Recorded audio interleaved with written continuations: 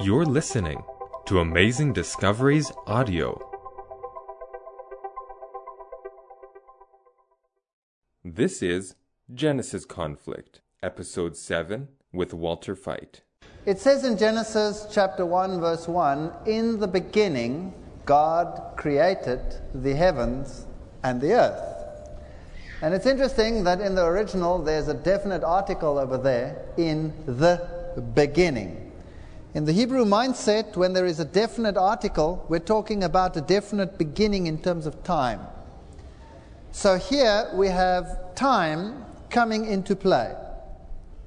If you read John chapter 1, it says, "In the beginning was the Word, and the Word was with God, and the Word was God." But in the original, there's no definite article there. So in actual fact, it reads, "In beginning was God." Or in beginning was the Word.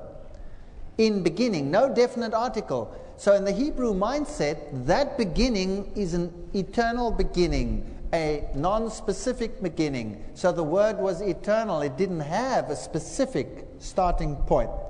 Different with the earth, in the beginning, definite article, God created the heaven and the earth. So Genesis is the story of a definite beginning of sorts. "For in 6 days the Lord made the heaven and earth, the sea and all that in them is. And he rested the seventh day, wherefore the Lord blessed the Sabbath day and hallowed it." So here was another period of time, the Sabbath day, the seventh day, that was part of the creation week. The Sabbath came at the end of the 6 days of creation. The Hebrew word day is yom, and when there are designated ordinal numbers, 1, 2, 3, then again we are dealing in this Hebrew mindset with the literal 24-hour period. And the creation had a particular sequence, a particular order. So there's a very definite sequence in the creation week. Day 1, day 4, light bodies, or light in day 1, bodies of light in day 4.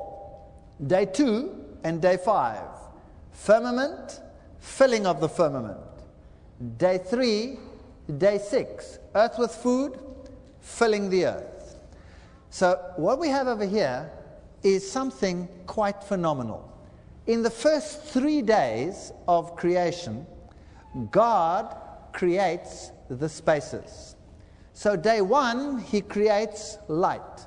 Now God, being light in himself, being the author of light, does he need a sun in order to have light? Yes or no? No. So God said, "Let there be light," and there was light. Only in the 4th day does he actually place bodies to maintain light. Day 2, he creates the firmament, and he splits it into the firmament above and the firmament below. So he creates the physical space. That's what he does. He creates the physical space. And in the 5th day, he fills the firmament with things that fly and things that swim. Day 3, he creates the earth with food. So that's the plants. So the plants are actually an order of life created for the specific purpose of being food.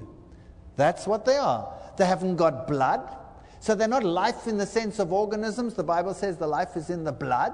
They haven't got blood. They haven't got nervous systems. They are food. So day 1, day 2, day 3, he creates the physical spaces. Day 4, day 5, day 6, he fills the physical spaces. Day 1, day 2, light. Day 2, firmament. Day 3, the earth brought forth grass and herb, yielding seed after his kind, and the tree yielding fruit whose seed was in itself after his kind. And God saw that it was good. Genesis 1, verse 12. Day 4, he fills the space of the light with the lesser and the greater light. Day 5, he fills the firmament with everything that flies. So birds were created on day 5. And anything that flies, like flying bats and probably insects and things that fly, were all created on day 5. And on day 5, everything that swims. So you have the fish, you have the whales, you have the seals, you have the porpoises, you have everything coming there on day 5. Now those are mammals. According to the evolution theory, they should have evolved in the next period of time, because mammals are the last thing to have evolved, and they would secondarily have gone back to the sea. But here you have the whales and the porpoises and everything there before the land mammals. Very interesting. What is also interesting is that there is no intermediary fossil between any land animal and an animal in this water. When they appear, they are fully formed. So, day 5, the firmament above, the atmosphere, the firmament below, the ocean, is filled. The physical space is filled. Day 6, the earth with food, the dry land with all the plants on it, is filled with all the animals on this planet. And then God says the following. And God said, "Let us make man in our image, after our likeness, and let them have dominion over the fish and of the sea and over the fowls of the air and over the cattle and over all the earth and over every creeping thing that creepeth upon the earth." Genesis 1, verse 26. This is at the end of the 6th day.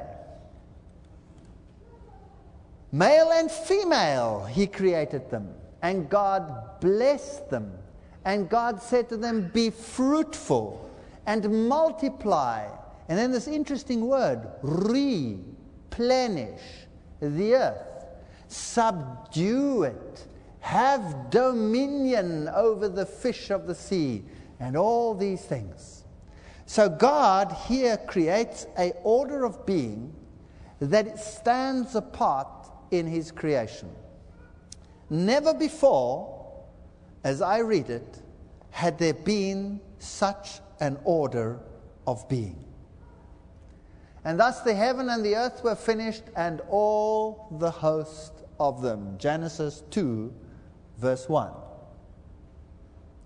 And, verse 2 says, "And on the 7th day, God ended his work which he had made. And he rested," the word is Shabbat, rested on the 7th day from all his work which he had made. Question: was God tired? God wasn't tired. Was Adam tired? Well, Adam had worked a little bit. He'd named all the animals. Isn't that right? Eve, was she tired? She hadn't done a stitch of work. Nothing. And in fact, she was created just before bedtime. So she couldn't have been tired. Is that right? So on the 7th day, were any of them tired? None of them were tired. And yet, the Bible says, he rested. Who rested? God. My Bible says he never slumbers nor sleeps.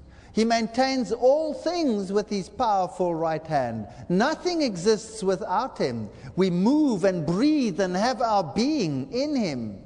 Doesn't he maintain us all the time? So he's never tired. So what is this rest all about? Day 1, day 2, day 3, he creates spaces. Day 3, day 4, day 5, day 4, day 5, day 6, he fills the spaces. And then he sets aside another space of time, the 7th day. And what is he going to fill it with? Because that's the order of creation. What is he going to fill it with? He fills it with himself. That's what the gift of the Sabbath is all about. Now, why was it necessary to fill a special portion of time set apart with himself, to have communication with his creation? The angels in heaven, before there was this creation, do you think they kept the Sabbath? I hear so many yeses. I would like to suggest no. The Sabbath was created for man, not man for the Sabbath. The Sabbath was created at the end of the creation week. It was created after man had been created. Is that right? It is the seventh day of the creation week. Angels always had access, unlimited access to God. But here was a new order of being, a totally different order of being. And God blessed the seventh day, and He sanctified it, because in it He had rested from all His work which God created and made. All His work. God rested from all His work. This is fascinating stuff. What was going on here? What was God in need of rest for? What was happening in this universe? Key questions. Who created? Why did He create? How many young people ask the question, what am I here for? How many young people ask the question or say, I didn't ask to be here. I didn't ask to be here. You take care of it. I don't care. I didn't ask to be here. What have I got to do with Adam and Eve? How many young people ask that? Why in 6 days? Why put in a sequence of time? In the beginning, it's start the stopwatch. Time. Tick-tock, tick-tock, tick-tock, tick-tock. Why bring in time all of a sudden? What is the significance of the seventh day Sabbath? Well, the Bible says He spoke and it was done. He commanded and it stood fast. Psalm 33 verse 9. But that doesn't tell us who created. It just says God created. So we have to go a little bit deeper. Hebrews 1 verse 1 and 2. God, who at sundry times and in diverse manners spoke in times past unto the fathers by the prophets, has in these last days spoken unto us by His Son, whom He has appointed heir of all things, by whom He also made the worlds. So who is the creator? It's the Son. Ephesians 3 verse 9. And to make all men see what is the fellowship of the mystery which from the beginning of the world has been hid in God, who created all things by Jesus Christ. So who created the Sabbath? Jesus created the Sabbath. So Jesus is the creator. And if we go a little bit further into John 1, it says there, in the beginning, and remember I've dealt with this before, it's not the beginning in the original. In beginning, timeless, Jesus was the creator. He is God. He is from all eternity. In beginning means vague, mystic, beginning of no end, no definite time period. Was the Word, and the Word was with God, and the Word was God. All things were made by Him. And without Him was not anything made that was made. He was in the world, and the world was made by Him. And the world knew Him not, and the Word was made flesh. Who was the creator? Jesus was the creator. 1 Corinthians 8:6, but to us there is but one God, the Father, of whom are all things, and we in Him, and one Lord Jesus Christ, by whom are all things, and we by Him. Jesus created man in the image of God, looking for that blessed hope and glorious appearance of the great God and our Savior, Jesus Christ.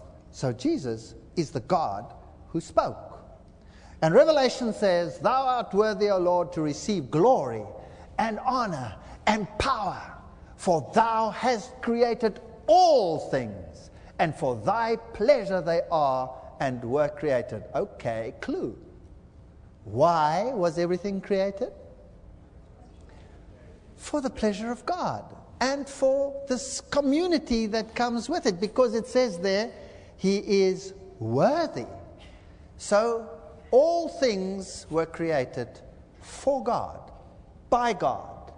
And does that include the angels? It certainly does.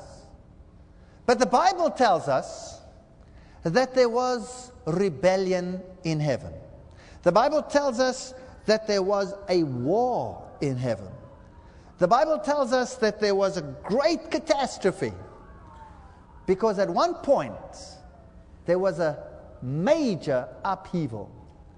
Isaiah 14 verse 13 and 14 says, "Thou hast said in thy heart, I will ascend into heaven. I will exalt my throne above the stars of God, above the angels. I will be like the Most High." Now what was that all about? And then we go back to Genesis. Let me give you a scenario. When God speaks angels into existence, He speaks and they stand fast. If God wants 1 billion angels, He speaks and there are 1 billion angels. But if we go to Genesis, it says, "And God created man in His own image. In the image of God created him. Male and female created He them." Did God ever create male and female angels? No. Okay. And God said, "Let us make man in our image, after our likeness." Now the angels were in the likeness of God, and they were in the image of God. They didn't have a lower capacity or anything like that, but here was definitely something new going on. And then He said, "Let him make man in our image, in our likeness, and let them have dominion over the fish of the sea, and over the fowl of the air, and over the cattle, and over all the earth, and over every creeping thing." To which of the angels had God ever said, "Have dominion"? To none of them. To none of the angels God had ever said, "Have dominion." And God blessed them, and God said to them, "Be fruitful and multiply." To which of the angels had God ever said, "Be fruitful and multiply"? None of them. Wow. Subdue it. Replenish the earth. Replenish. That means stock up again. If your pantry is empty and you replenish it, what do? Is it possible that this new order of being was being created and put into existence to replenish the universe? That angels that had lost their position and fallen from heaven were to be replaced by this new order of being? And that God was reaching out to His creation in a very special sense, because He was being misunderstood at the level of His creation. The angelic host, under this mighty angel Lucifer, had looked at the Godhead and seen Jesus Christ, the Savior of the world, part of the Godhood. Before He came to this earth, He had mingled with the angels like one of them, nothing different. He was, however, in the fullest sense God, and taken up into the counsel of God, to the exclusion of all the heavenly hosts. And Lucifer was the choir leader. He was the organizer. He was the one who ran the show. And when the angelic host appeared before the Almighty, everybody bowed down in adoration to the Son of God. And Lucifer eventually had it up to here. And he said, "What is this? I'm the skivvy around here. I do the work. I run the choir. I organize everything, and everybody bows down to him." What's the difference between him and me? In the image, I look like him. I'm just like him. I can do what he can do, but he is taken into the counsel of the Godhood, and I am not. And what is more, everybody obeys, bow down, bow down, bow down. I've had it. I've had it up to here. I want to be like him. I see no difference. Isn't that what was happening?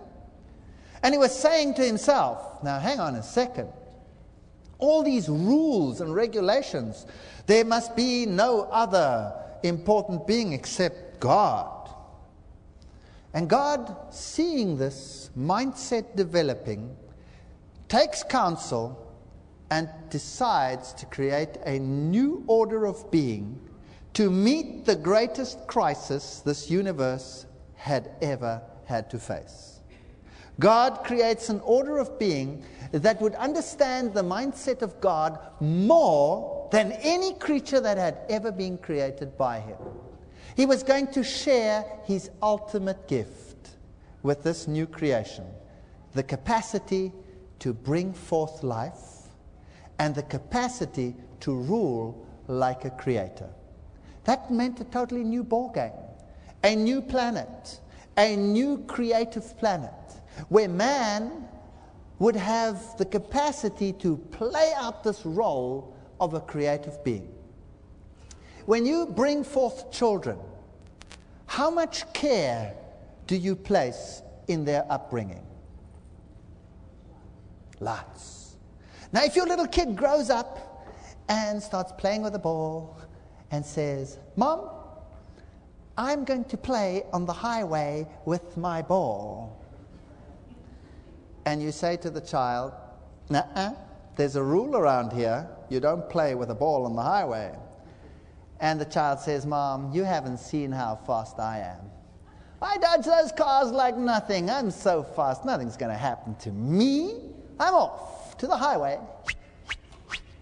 And Mom goes, "Excuse me, hello there. You're not going onto the highway, and two." And you say, "You're not going onto the highway." "I can." And off goes the child. What happens? What does the parent eventually do? Well, sorts out the top by modifying the bottom. Isn't that right? Is that correct or not? All right. Why? Because with the mindset of someone in charge with the care of the offspring, you understand what the dangers are that they don't see. Is that correct? Now, God created his beings with the greatest gift that he could endow them with. And that was the gift of the freedom of choice. Without the freedom of choice, we would be puppets. Imagine my wife was programmed to love me and to obey me. Ah, what a blissful thought. Just imagine it. And for 50,000 years, there being no sin and no death and no nothing, every morning she gets up and says, "I love you." After 50,000 years, you would say, "Enough already, will you belt up?" But if she has freedom of choice, and with all my faults and all my mistakes, she still comes to me and says, "You know what? I still love you." Would I ever get tired of that? Never. Even if it went on for 50,000 years, I would never tire of that thought. Freedom of choice is the greatest gift that God has ever given his creation. We are not puppets. We are something special. But when God created it, he knew that things could go wrong. But he was prepared to carry the consequences himself. And so he said, "Be fruitful and multiply," which he had said to none of the angels. "Replenish the earth, replace that which has fallen. Subdue it, have dominion, rule like I rule."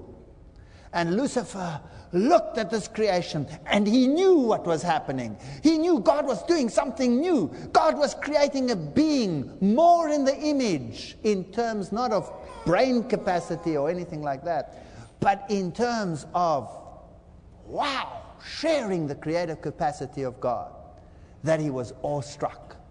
And he knew that this order of being was being created to expose his hypocrisy.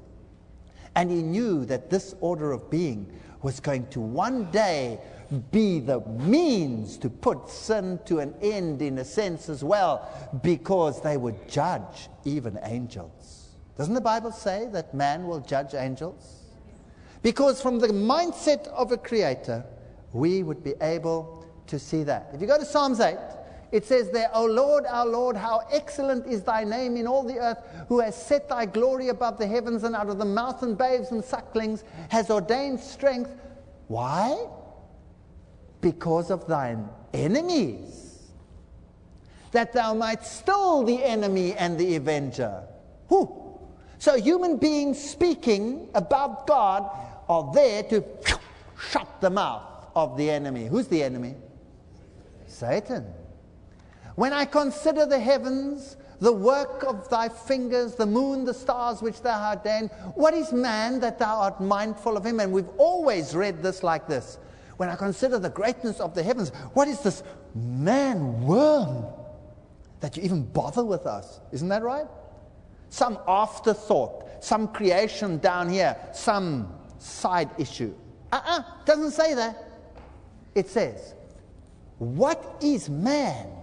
What is so important about man that the God of the universe is so mindful of him? Let's prove that. For thou hast made him a little lower than the angels. The word there in the original is Elohim, which is God. Thou hast made him a little lower than God. Some translations actually have it that way. And has crowned him with glory and honor. Does that sound like a worm? Something that's crowned with glory and honor, is it a worm? No.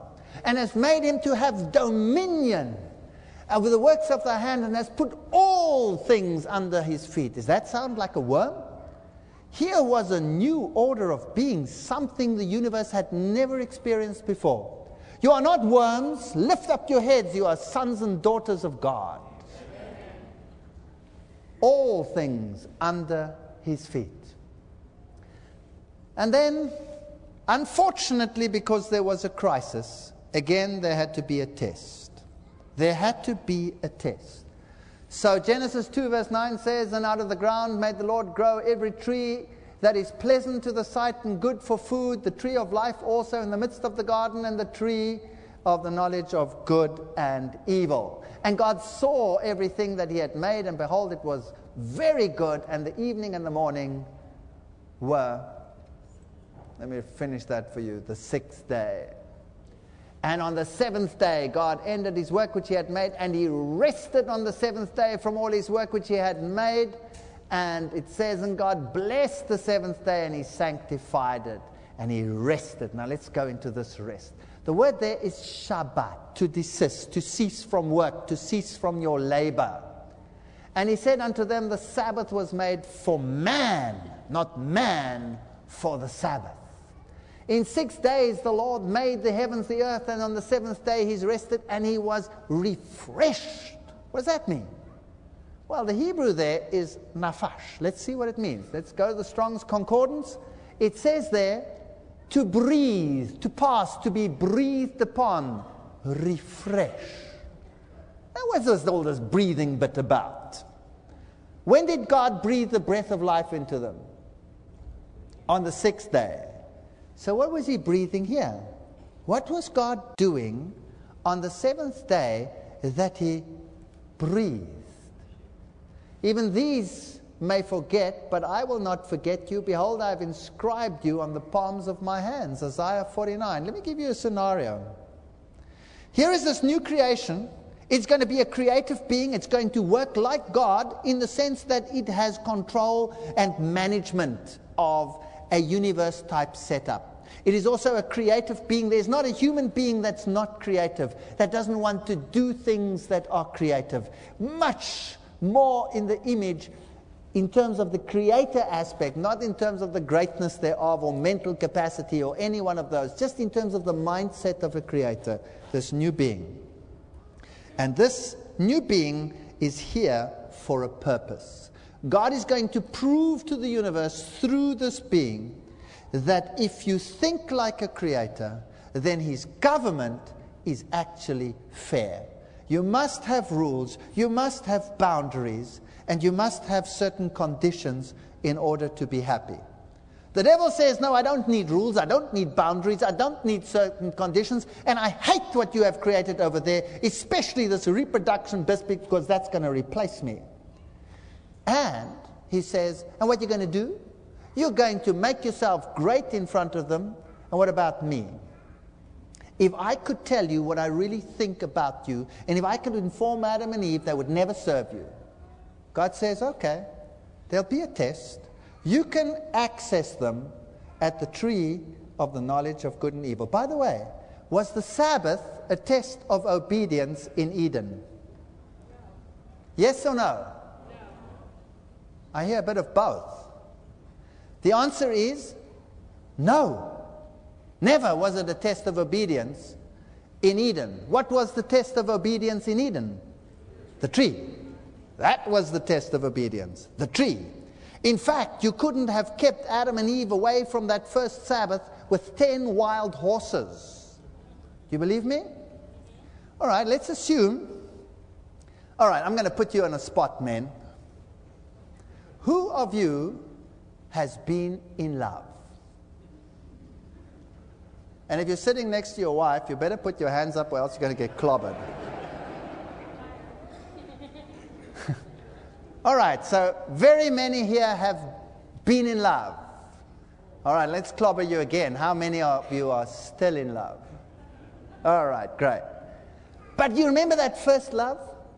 That first time you met? Can you imagine that shaking feeling in the boots, that one that you don't really know what to say, so you say nothing? Do you remember that one? Or whatever you say comes out wrong anyway, so you don't say anything? Now imagine this. You have this love of your life. You've met this love of your life. And this love of your life is, you met her at camp meeting, whatever. And off she goes to her respective city. And then one day, you get a telephone call. Are you excited when you get the telephone call? Sure, a telephone call is great. Is it as good as the real thing, though? No. All right. And then a friend comes to visit, and a friend says, hey, I've got news for you from so-and-so. She says so-and-so and so. Is that exciting? Sure. Is it as good as the real thing? Nope. So the telephone call is prayer. And the friend coming to visit is an angel, telling you about the Creator. God says to the devil, okay, I will give them space to do what they like. In the cool of the day, like you can also meet in the day with them at the trees and what have you. And on the Sabbath, I have set aside time for them. I will meet on the Sabbath with them, and they can be with me and I with them. And after a period of test and trial, the test will come to an end and it will stop. But up until that time, you have access at the tree of the knowledge of good and evil. Now, you get a phone call which says, from this loved one of yours, I'm coming to visit you Wednesday, pick me up at 7 o'clock, I'm coming with this and this plane at the airport. What time are you up to fetch her?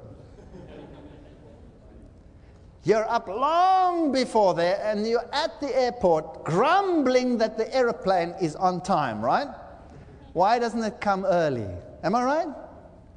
And this individual comes off the aeroplane, and you rush towards each other, and you grab each other, and you both have the same feeling for each other, and you look in each other's eyes, and you say, it's worth it. That's what God did on the Sabbath. He took his new creation, and he knew he was going to die because of them.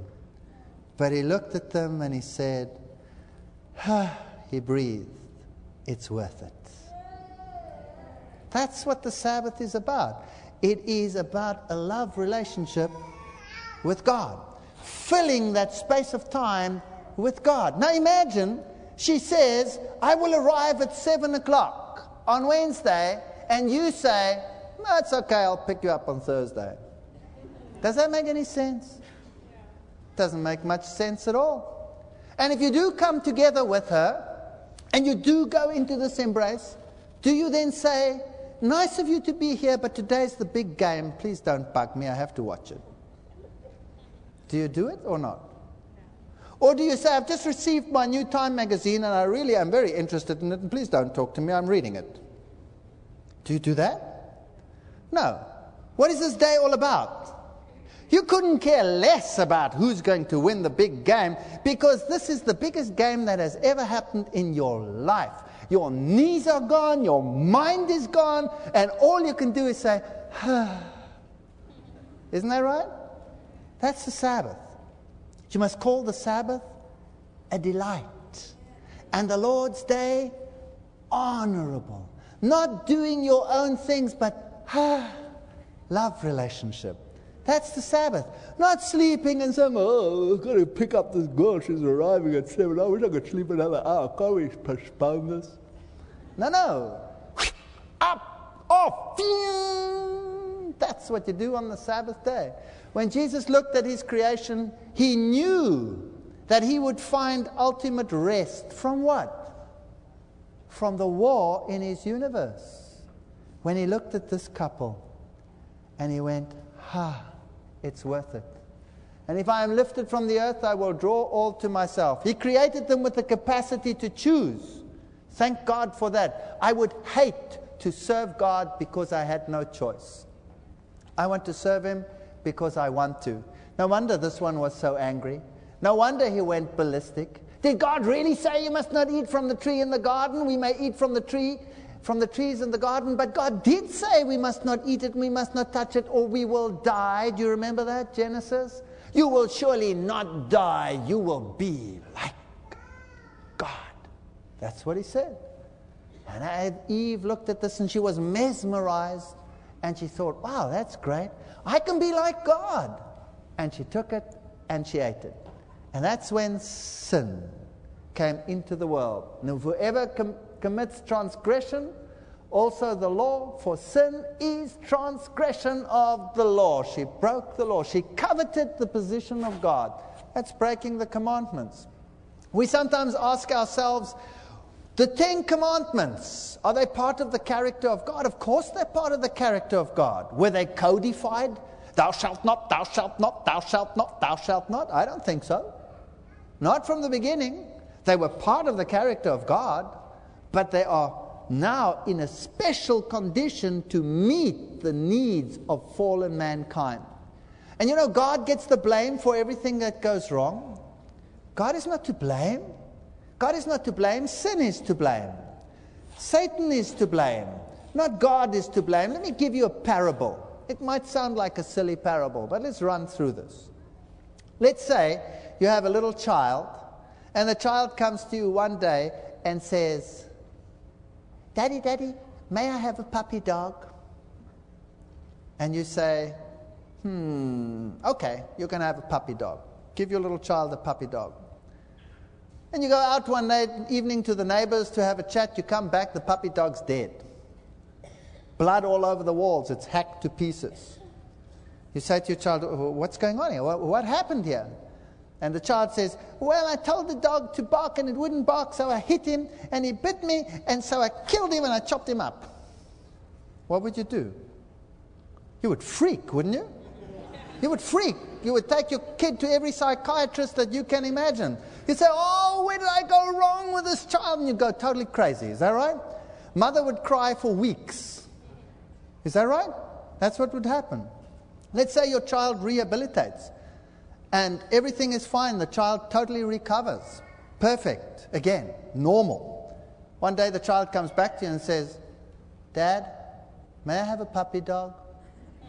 Whew. How do you feel? You would say, okay, let me tell you something. You can have a puppy dog, but thou shalt not chop its head off. Thou shalt not beat it to a pulp. Thou shalt not smear its blood all over the walls. Isn't that right? Now imagine that first time the child comes to you in excitement, none of this has happened, and says, Daddy, can I have a puppy dog, please? And you said, thou shalt not do this and thou shalt not do this. The kid would look at you and says, Mom, my dad needs a psychiatrist. What's the matter with him? You know, is he bonkers? So the law is codified to meet a crisis. Do you understand how it works? So we have the law. It's part of the character of God. Of course you don't want to kill the puppy dog. Of course you don't want to smear his blood all over the wall. But it's there to meet a special crisis. That's why the law is codified. When you offer yourselves to obey someone as slaves, you become a slave to the one that you obey. Romans 6 verse 16. So we had rebellion on earth. Terrible. Let's take that scenario further. Let's say the kid grows up and he's bad all the way through, and he goes into the world and he becomes a terrorist, and all you hear in the news is that he's blowing pieces of people. He's blowing people to bits. And he's got a brother, and he used to get on well with his brother and what have you, but this kid is totally way off the wall. And one day the cops phone you and they say, we've got your son trapped in a big building, and he's taken 300 hostages. And he's threatening to kill them one by one and throw them out of the window from the 50th floor. And we really need some help. Could you please come around and talk some sense into your father, as a father, into this child? And you say, you know what? He won't listen to me anymore. But maybe he'll listen to his brother. Maybe he'll listen to his older brother. They used to get along once upon a time. They used to actually love each other once upon a time. I'll send my son. And the son goes, and he goes to the cops, and he goes into the building, goes up to the floor, and he tries to reason. And then this rebel brother grabs him, beats him to a pulp, eventually smashes his face and whips him that his entrails hang out, and he nails him to a cross and hangs him out on the 50th floor for the world to see. Wow. And there he dies. And the father says, send in the SWAT team. But before you send it in, one thing, let's try and save the hostages. As many as we can. Does the parable make sense? So when God intervenes to send in the SWAT team at the end of time, you can be sure that every single one of the hostages will have been set free that could have been set free. Rebellion on earth will come to an end. The wages of sin is death. But the Lord is the one who covers us with righteousness. He made skins and clothed them. Transgression of the law is violation of any law, according to Webster's dictionary. So we have lost everything as a consequence. And we have two groups of people on this planet. The one is the group of Cain that says, I shall be saved by my works. And I don't care about anything else. I am selfish. It's me, and me alone. And the other group says, I will rely on the merits of my Savior who has promised to save me. Where there is no law, there is no transgression. So did Adam and Eve have a law, yes or no? There must have been a law. There must have been a law. And then the dragon was cast out after all this war, the Bible says, and he was cast down to this earth. And here he is, angry, having taken the world hostage, and the Lord destroys the planet before the final hostages are also destroyed. So we have a flood. And then he calls a new one, Abraham. And Abraham kept his commandments and his statutes and his laws, it says in Genesis 26. And then again the law codified is given to Moses. Don't read the 10 commandments, thou shalt not kill, thou shalt not bring false testimony, thou shalt not commit adultery. No, don't read the law like that. If you are converted to Christ, you must read the law, thou shalt not commit adultery. Thou shalt not kill, won't even come into your head. Thou shalt not steal, no, never. Do you understand? It's not a thou shalt not, it's what shall be your mindset if you love God. The works of his hands are verily and judgment, and his commandments are sure, and the Lord is compassionate, and he's kind, and he's long-suffering. These are the attributes of God. And he maintains love to thousands. So what is our duty now? To stand in the breach and to rectify to a world a misconception on the character of God. God's people must stand like a rock speaking for the character of God. Because Jesus never forced anyone. He says, when I be lifted up, I will draw people to me. The devil is the one that forces. The devil is the one that coerces. The devil is the one that hates. God is the one that loves. He never ever forces. So the law of the Lord is perfect. Now what about the Sabbath? All of a sudden, the test in Eden with the tree of the knowledge of good and evil is over. Adam and Eve are driven out of the Garden of Eden. The Garden of Eden is withdrawn. And it's now planted in the New Jerusalem, waiting for the redeemed. What becomes the new test of obedience? The Sabbath. Remember the Sabbath. What does that mean? Remember how we were in the beginning. How many couples, after a couple of years of marriage, get to this point where the one says to the other, what has happened to us? Remember what it was like when we loved each other. Isn't that right? And the Sabbath, God calls his people and he says, let us be refreshed together again. Let us feel that first love. The Sabbath is not a commandment of thou shalt. It's a commandment of think upon these things. Remember what God is all about. Remember that he rested, nafash, that he was confederate, wanted to be together with us. So the Sabbath becomes a sign that God is the one who sanctifies. It is the sign between me and you that ye may know that I am the Lord your God. So it becomes the great perpetual covenant, Exodus 31:16. So the Sabbath becomes the ultimate test. It wasn't the Jewish Sabbath. When was it created? At the end of the 6 days. It is a special day put aside for man. It has become such a memorial of confederacy with God that it will stand for all eternity. And angels will also keep the Sabbath. Because in the beginning, angels had 24-hour access to God, and time was not an issue. They were living in eternity. But now time, tick-tock, tick-tock.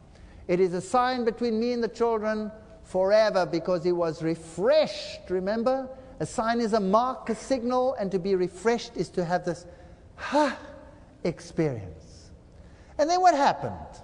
The children of Israel were under the control of the enemy, the one who controls and forces and coerces.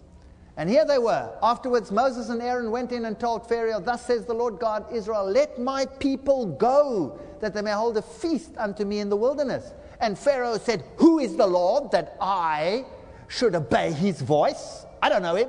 I don't care about God. And listen what happened. And the king of Egypt said unto them, wherefore do ye Moses and Aaron let the people from their works? Get you unto your burdens. And Pharaoh said, this is Exodus 5, verse 4 and 5. Notice what he says. Pharaoh said, behold, the people of the land now are many, and ye, Moses, ye, make them rest. The word there is Shabbat.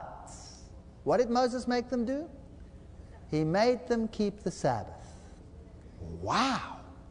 And what did it do to Pharaoh? It made him angry. He said, double their burdens. They will not keep the Sabbath. So what did he do? He created a law which says, thou shalt not keep the Sabbath day, and I will force you not to keep the Sabbath day. And so God's people no longer were free to keep the Sabbath and show which one they choose for allegiance. So there was a Sabbath law. And when God's people cannot be obedient according to their choice, God intervenes. It's the same word as is used in the Genesis account. And God intervenes and he destroys the enemy. And he brought his people out with joy, and he gave them the land of the heathens as an inheritance, that they may observe his statutes and keep his laws. Praise ye the Lord. So when God intervenes, you must know that it is because the enemy has prevented honor and glory to God. And the Sabbath is a sign. And long before, while they were still walking towards Mount Sinai, he gave this interesting test. And each day you will gather the manna. We read all about this in Exodus 16. 6 days you are to gather it, but the seventh day, the Sabbath, there will not be any. Bear in mind that the Lord gave you the Sabbath. And that is why on the sixth day he gives you bread for 2 days. So God created a miracle. Exodus 16:26 says, 6 days you shall gather it, but on the seventh day there shall be none. So the Sabbath is brought out again in all its glory. Sabbath was created in Eden. And at the end of time, the Sabbath will be the issue which will determine who your allegiance is with. When you know that she said, or he said, I will be there on the seventh day, you don't go on the first day, the third day, the fifth day. You cannot wait to be there to say, That makes sense? Turn your foot from the Sabbath, not doing your own pleasure. Why does the Bible have so few commands as to how to keep the Sabbath? Very few. It says, do not miss out on the assembly of the saints. It says you must call it a delight, not doing your own things, honoring it.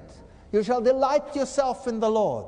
Two people with two different ideologies or mindsets can keep the Sabbath totally differently. There are certain basic rules. You must keep confederacy with God's people, not doing your own pleasure, not talking about your own things. Never mind the game, never mind the Time magazine. You are spending time with the one that you love. But the nuclear physicist and the artistic one can spend it totally different. And we must not judge each other as we often do and say, I wonder whether that is lawful on the Sabbath. I wonder whether that is lawful on the Sabbath. You know, the one likes birds, the other one likes fish. You know the old argument? We're all different. But there are certain guidelines. The sons of the strangers, everybody, says the Bible, who will keep my Sabbath will come to my holy mountain. So the Sabbath is a day of rest. It is a day of blessing. It is a day of peace. It's a sign. It's a memorial to creation. It's a symbol of sanctification. It's a hallowed day. And it's a perpetual covenant. It will be maintained forever and ever and ever. Because if we keep His commandments, our peace will be like the river. Our relationship with God will be restored. And if we had a heart that we would keep His commandments, we might have peace forever, says Deuteronomy 5.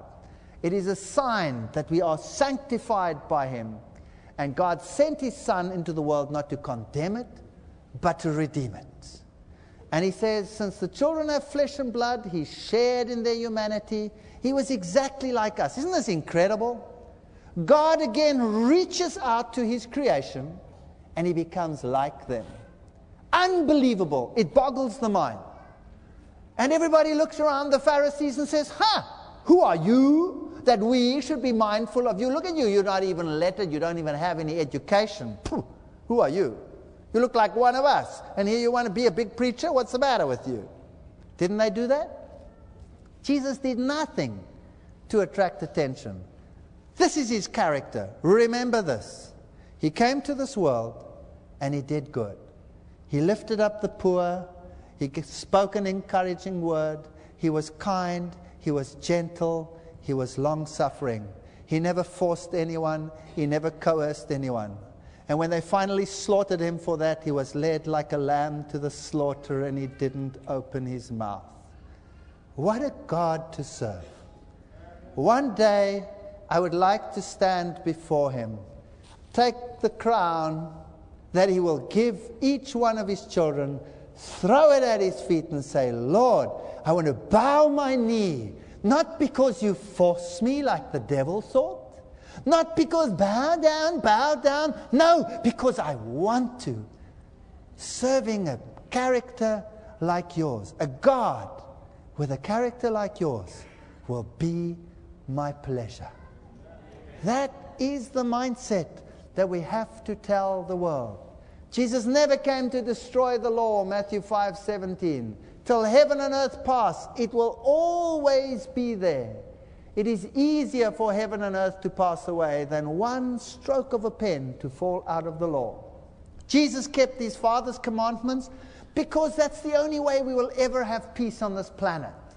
And we are saved by grace, not by doing his will. We are saved because he saved us, and we do his will because we want to. It's the only logical way for the universe. Do we make void the law through faith? Of course not. What happens to the devil? One day, God will send in the SWAT team. When every single captive that possibly wants to be saved will be set free. It will be a sad situation because many will join the terrorists. But God says, I will destroy thee, O covering cherub. Therefore I will bring forth a fire in the midst of thee, and it shall devour thee, and I will bring thee to ashes upon the earth. God will send in the SWAT team. But those who love his commandments and obey him will know that they are not burdensome, and we know that Jesus will help us. I will help thee, I will uphold thee with my right hand of my righteousness. Let us represent the character of God to a fallen world. Let us change the mindset of the youth. I did not come here. I didn't ask to be here. Let us tell them who they are. Sons and daughters of God. Created in the image of God. Created to even take the place of angels. And let us stand for what is right. Let us not listen to the voice which says, I will pervert the Sabbath. I will pervert the creative act of man, the bringing forth of children. I will pervert the marriage relationship. I will destroy it. Those are the two pet hates that he has, because both of them reveal his character in relation to the character of God. Let us go back to the Bible. Let's ask the Lord prayerfully to show us what the real intention for the creation of man was, so that we can lift our heads and say, this is our God. We have waited for him. Amen. If this episode impacted you, please share it with others. Amazing Discoveries is a donor-supported ministry. To help us keep producing content like this, visit amazingdiscoveries.org. And, as always, you can find the visual presentation of this episode on adtv.watch.